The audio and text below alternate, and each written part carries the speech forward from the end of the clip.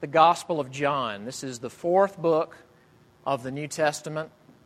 And the first three Gospels, Matthew, Mark, and Luke, they pretty closely follow the same sequence. And they're called the Synoptic Gospels. Synoptic means sort of viewing things the same way. John has some interesting, unique angles. And it's not that it's at odds with the other three. It's just that there are emphases here that aren't in the other three. And it's a wonderful way of getting at what Jesus really was about, what he was saying, claiming, doing. So we're this morning in John chapter 12, beginning in verse 37. John chapter 12, beginning in verse 37.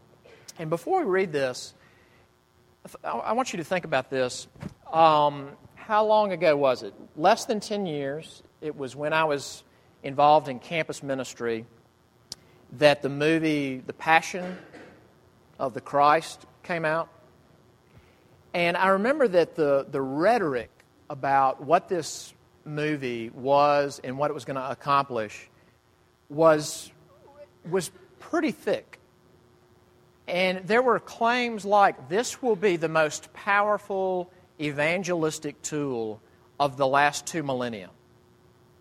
Okay, that's a pretty strong claim.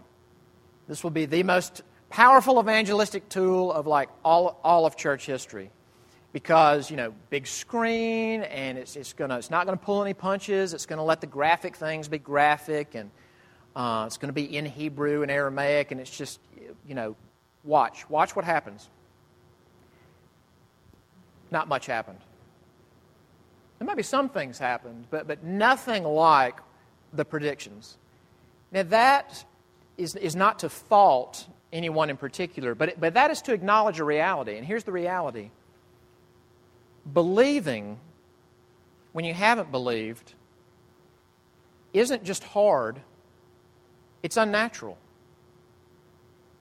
In other words, it's not just, hey, give people the right data and they'll respond accordingly to the right data.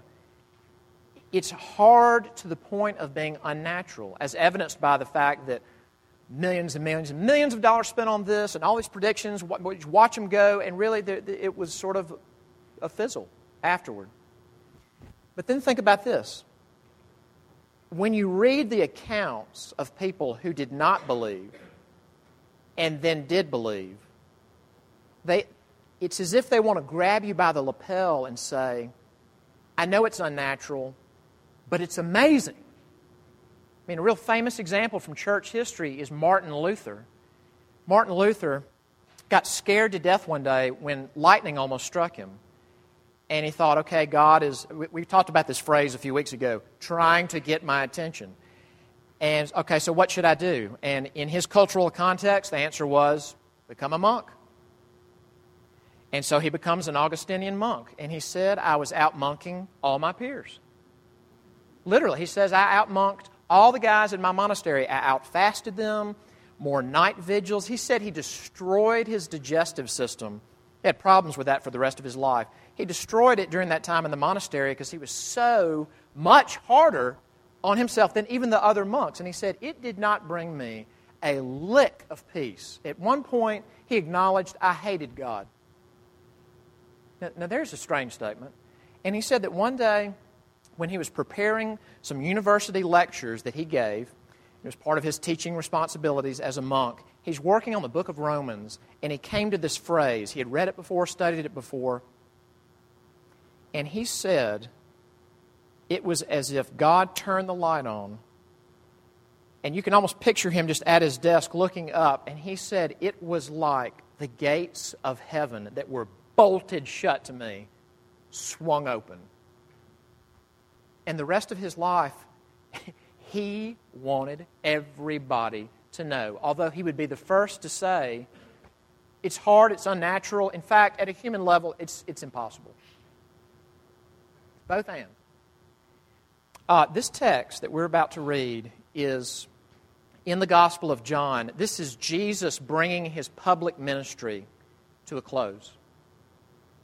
That really from here on out, he's with his disciples, moving toward the cross, He's crucified publicly, but that out and about teaching, doing his thing, it comes to a close in this passage. And what do we find him talking about? We find him talking about the thing that drives John as a book. And it's this verb called believe. And I want you to see both things. I want you to see, on the one hand, how hard it is to believe. It's actually impossible, humanly. And the glory of believing. All right, John chapter 12, beginning in verse 37. Though he, Jesus, had done so many signs before them, they still did not believe in him, so that the word spoken by the prophet Isaiah might be fulfilled. Lord, who has believed what he heard from us? And to whom has the arm of the Lord been revealed? Therefore they could not believe. For again Isaiah said, He has blinded their eyes and hardened their heart, lest they see with their eyes and understand with their heart and turn, and I would heal them. Isaiah said these things because he saw his glory and spoke of him. Nevertheless, many even of the authorities believed in him, but for fear of the Pharisees they did not confess it, so that they would not be put out of the synagogue. For they loved the glory that comes from man more than the glory that comes from God. And Jesus cried out and said, Whoever believes in me, believes not in me, but in him who sent me. And whoever sees me, sees him who sent me. I have come into the world as light, so that whoever believes in me may not remain in darkness. If anyone hears my words and does not keep them, I do not judge him. For I did not come to judge the world, but to save the world. The one who rejects me and does not receive my words has a judge. The word that I have spoken will judge him on the last day. For I have not spoken on my own authority, but the Father who sent me has himself given me a commandment, what to say and what to speak. And I know that his commandment is eternal life. What I say, therefore, I say as the Father has told me. Amen. Let's pray together.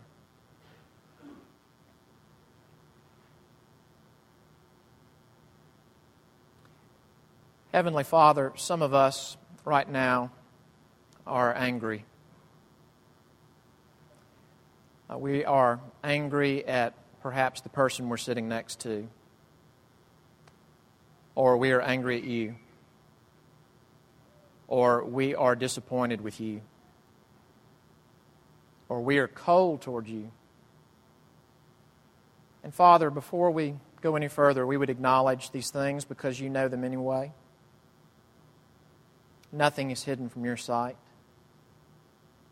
We of all people need to hear your word. So please enable us to do so. We ask this in your Son's name, Jesus Christ. Amen. Let's look at this whole thing of belief. Again, if you don't have to do this, but if you get a pencil or pen and you mark in the Gospel of John the verb believe, or the noun belief, or faith. Faith and believe look like different words in English. In Greek, they are variants of the same word. You will have underlining all over the Bible, but all over John. All over John. And in fact, at the end of the Gospel of John, John says, it's really a great comment. He says, look, Jesus did plenty of other things I didn't write down. In fact, he says, if I wrote down everything, if you wrote down everything Jesus did, the world couldn't fit the books.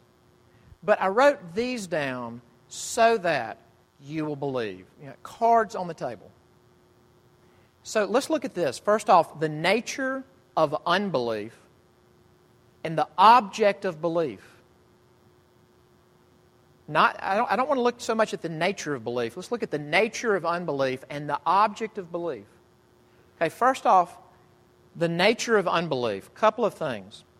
Number one, Miracles alone cannot change us.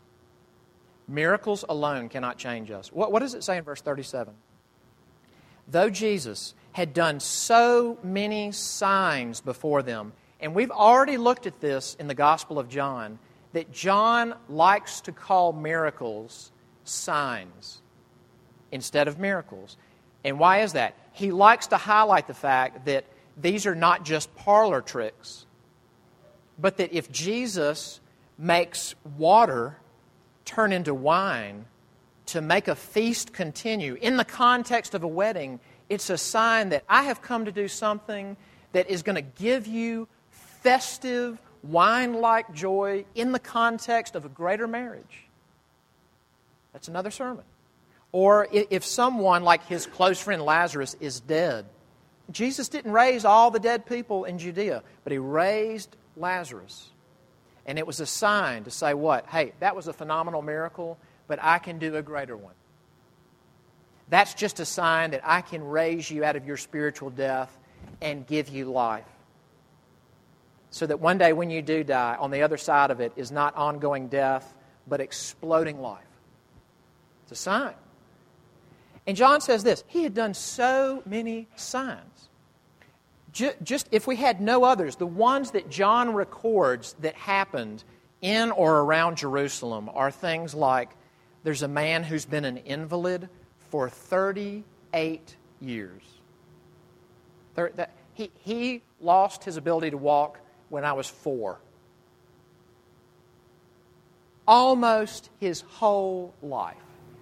Unable to walk. And Jesus raises him publicly, not in a closed room.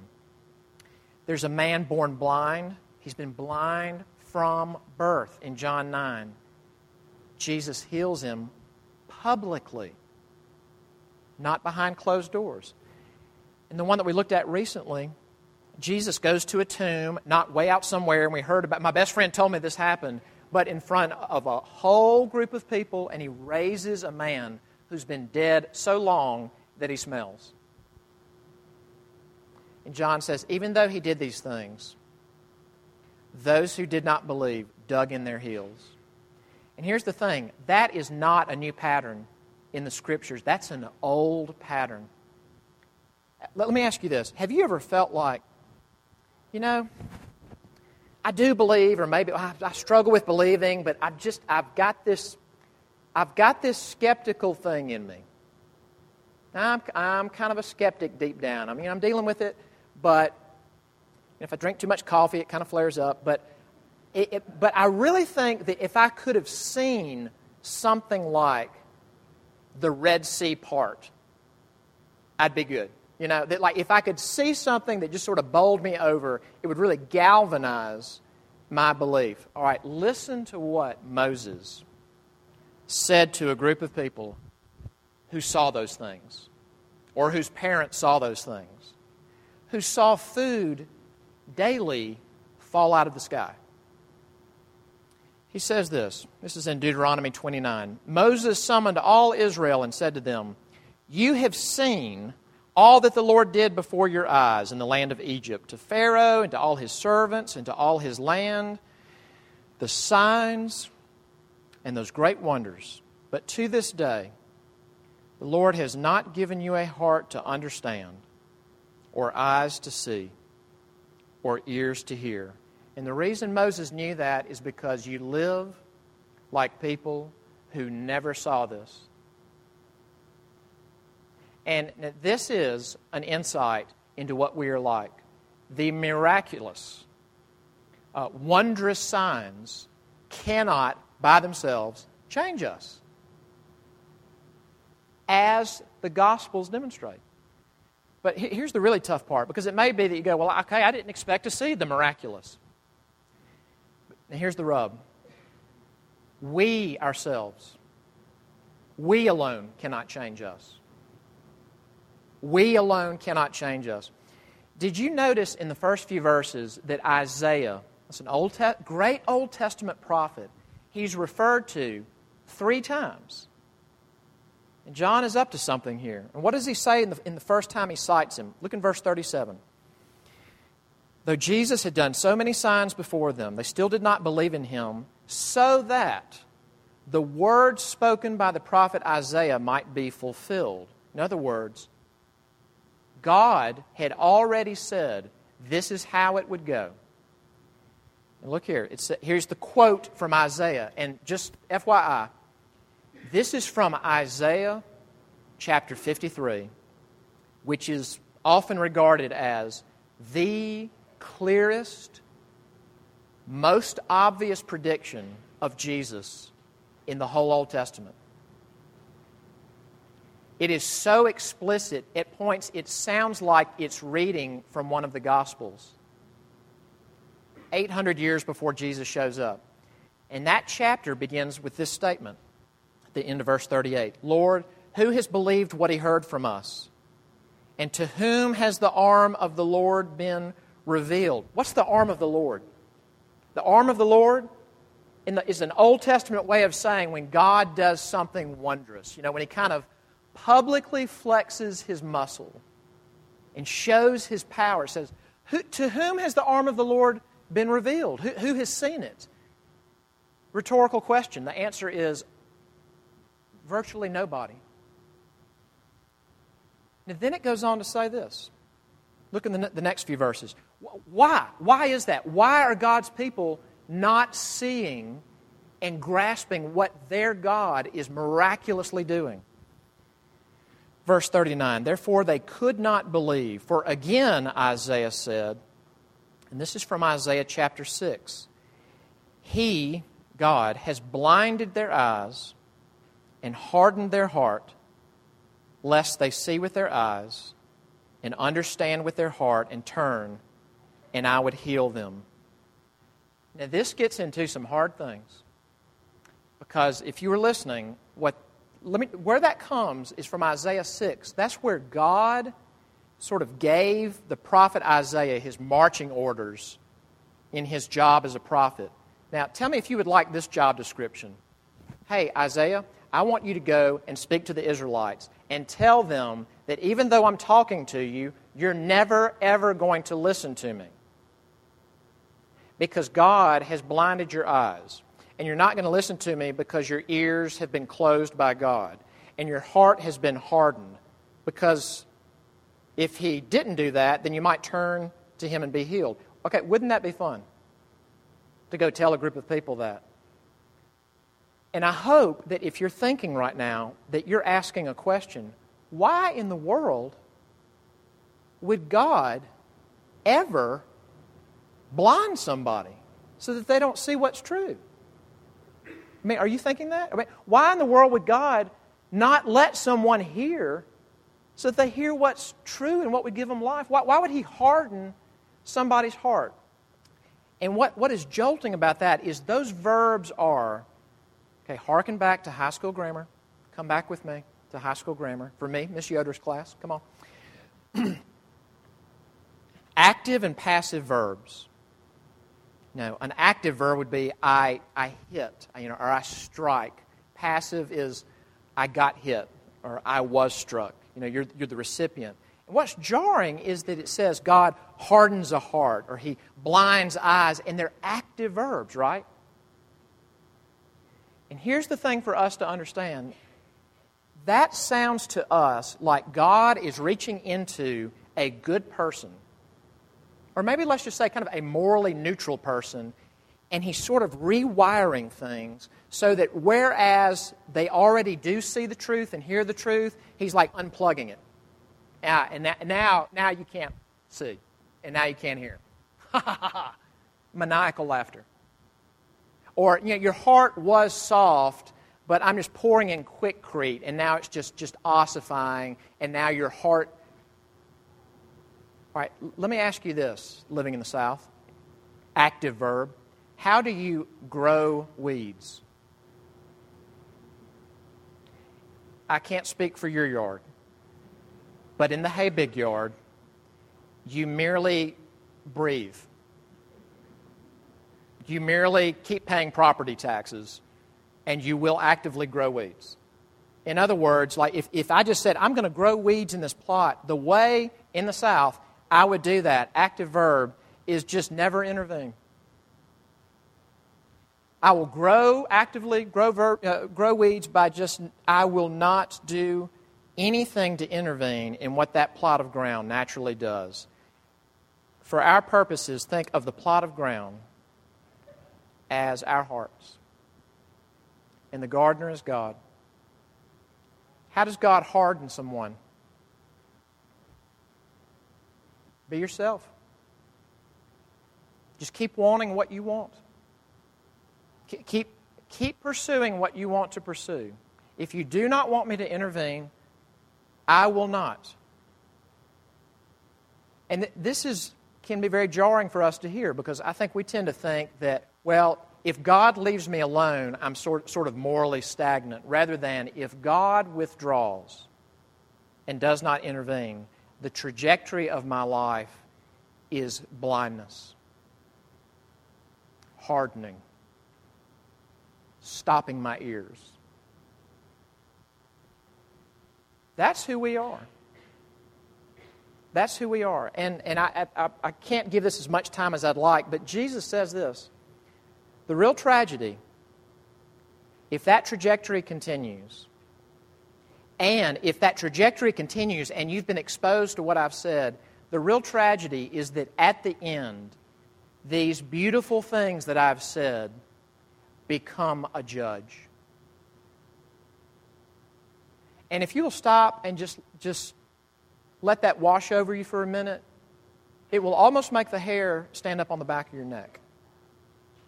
That here's Jesus, for instance, standing in front of just a haggard, tired, morally worn out group of people, and he stands there as God incarnate and says, "Come to me, all who are weary and heavy laden, and I will give you rest."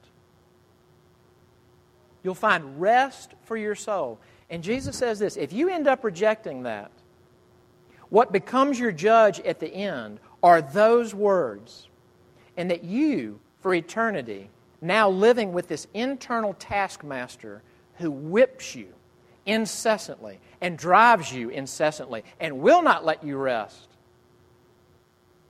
The condemnation are these beautiful words, "Come to me, all who are weary and heavy laden," that were rejected. That's the nature of unbelief. Now, how about some good news? What about the object of belief? The object of belief. First off, do note, this may be stating the obvious, but it's important. It's not just belief in something. It's not just kind of truth as I understand it. But over and over the phrase in here is belief in Him. It's in verses 37, 42, 44, 46. Belief in Him. Belief in Him. Jesus saying, believe in me. Believe in me. You may say, okay, I know that. I know that John's about Jesus. But catch what John said here. Think about this. And please hear this part, because you'll miss something wonderful if you don't. He says that right after he quotes from Isaiah chapter 6. Let me read this again. Look back in the text. Start at the end of verse 39. It says, again, Isaiah said, this is quoting from Isaiah 6, "He has blinded their eyes and hardened their heart, lest they see with their eyes and understand with their heart and turn, and I would heal them." Now, very important, verse 41. Isaiah said these things because he saw His glory and spoke of Him. He saw His glory and spoke of Him. What does that mean?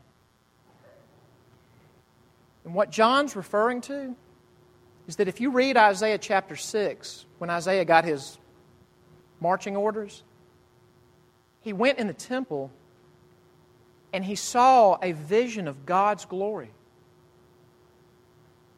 The Lord appearing on His throne. And it absolutely leveled him. He said that the angels that he saw, they were even covering their own faces, unable to look at the glory of God. It's where the first hymn comes from. They're crying like an antiphony. Holy, holy, holy is the Lord Almighty. The whole earth is full of His what? His glory. And then just kind of in passing, John says, Isaiah said that because he saw Jesus' glory and wrote about it. Now, do you understand what he just claimed? Not necessarily that Isaiah saw Jesus seated on a throne, but that the divine glory that he saw that both thrilled him and leveled him to his knees, that was intimidating to angels who serve in God's presence, that glory was a vision of who Christ is. And Isaiah saw it 800 years before this man was born. And what that means is that to believe in Jesus is to tap into this thing that, I wish I knew every one of you one-on-one. I don't. I can't ever at the depth that I'd love to know you. But I do know one thing about you. And we may not verbalize it this way, but every man and woman and child in this room wants glory. I made it a point yesterday to get up before the family and walk around my neighborhood at sunup. And made the plan, got up, did it. And it was I vote that snow the perfect snow.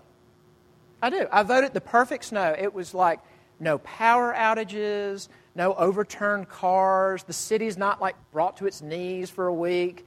You get the sort of magical Friday, gray, ominous snow, and then Saturday, clear blue skies, snow on the limbs up against the blue. It was perfect. And I wanted to go walk out before it was just massacred by everybody. And here's the thing. You walk out and it's great and it's dissatisfying. And the greatest reflection on this, I think, anyone ever wrote that I know of is by C.S. Lewis. A sermon called The Weight of Glory. He said, you know what it is.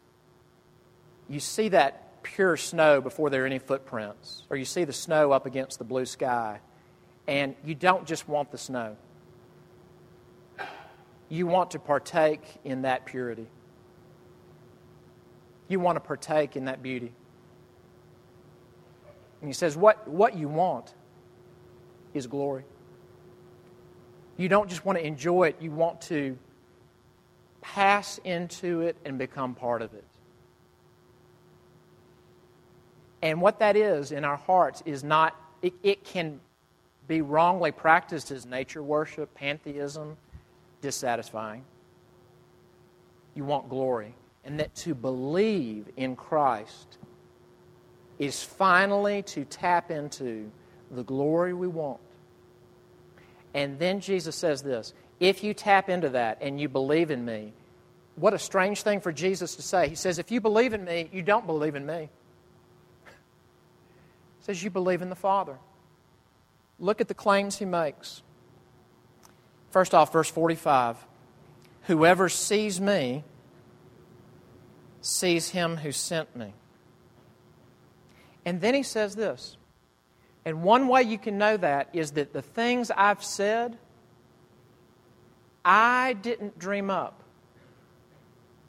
But I said the things that my Father told me to say. Let me tell you something. It is embarrassing as a preacher and a minister to finally learn things I should have learned a long time ago because I'm working on sermons, and to realize I've been reading the Bible that has been saying this all along, and it just now dawned on me that it's important. And that happened this week.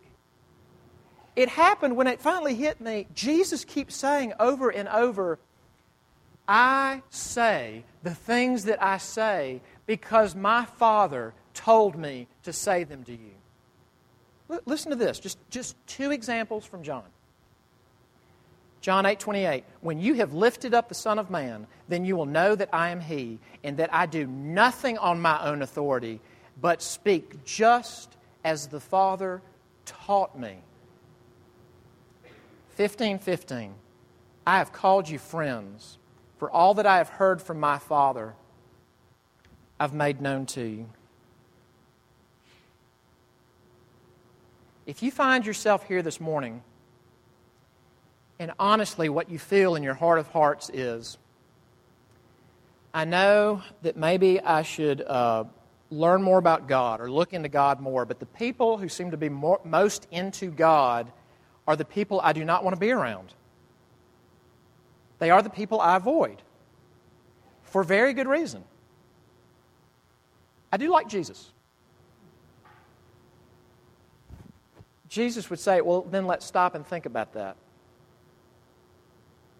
Because if you don't like religious people when they are being most religious, what if it's the case that God is that way too? What if you feel that the most severe words should not be used with the prostitute, the drunk, whatever, but with the self-righteous? Then maybe you're on to something, because those are the words that the Father taught. If I can put it this way, they are equal in power and glory, but the Father saying to the Son, I want you to say it just this way. And He does. That is what God is like. If you want to know what God is like, look at the Son. And let me say this too. Any doubt I had in my mind that we run our understanding of God as Father through the template of our own dads, any doubt I had has been dispelled after just a few years in the pastorate. You may have had a great one. You may have had an in-between one. You may have had a really unfortunate one. The way you know what God is like is not primarily your dad. The Son and His words that the Father told Him to say. This text does not explicitly say what I'm about to say, but the rest of Scripture does. How do we have this belief? He has to give it to us. He has to give it to us. And let me end by saying this. If you're here as a Christian, or if you're here not as a Christian, or you don't know what you are, first to Christians. One minister named Steve Brown said this, if you see a turtle up on a fence post, you probably figure he didn't get there by himself. And I would ask us, what do you think visitors feel when they walk in here? Because if we feel that the reason that we came to know God, came to know His Son, is because we had the moral fortitude to keep looking and studying, and we came up with the right answers, and other people should too, it will flavor this whole room. And will run off the very people that should feel most welcome. This room is a level playing field. If we believe it is because the arm of the Lord has been revealed to us. But I would say this too. Do we understand that we are partaking in glory? Love for good glory and love for bad glory can be mingled. It said there were religious leaders that they did believe in Jesus, but they sure loved the glory of man. Both and. The only thing that will drive out the bad glories is good glory. Last thing, if you're here, if you're not a Christian, or you're not sure yet, I want you to hear this. That one of the things that the Father told the Son, taught the Son to say, this is in John, you tell them that whoever comes to you, that you'll never cast away. And I want to leave you with that. Whoever comes to Jesus, anybody, He will never cast you away. Amen. Let's pray together.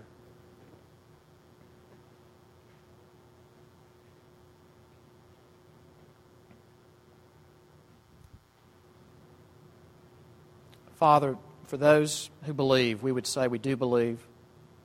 Help us in our unbelief. For those who doubt or struggle or who for now do not embrace this or not convinced, would you give belief? Give the ears to hear and the eyes to see. for we all need it. In your Son's name we pray. Amen.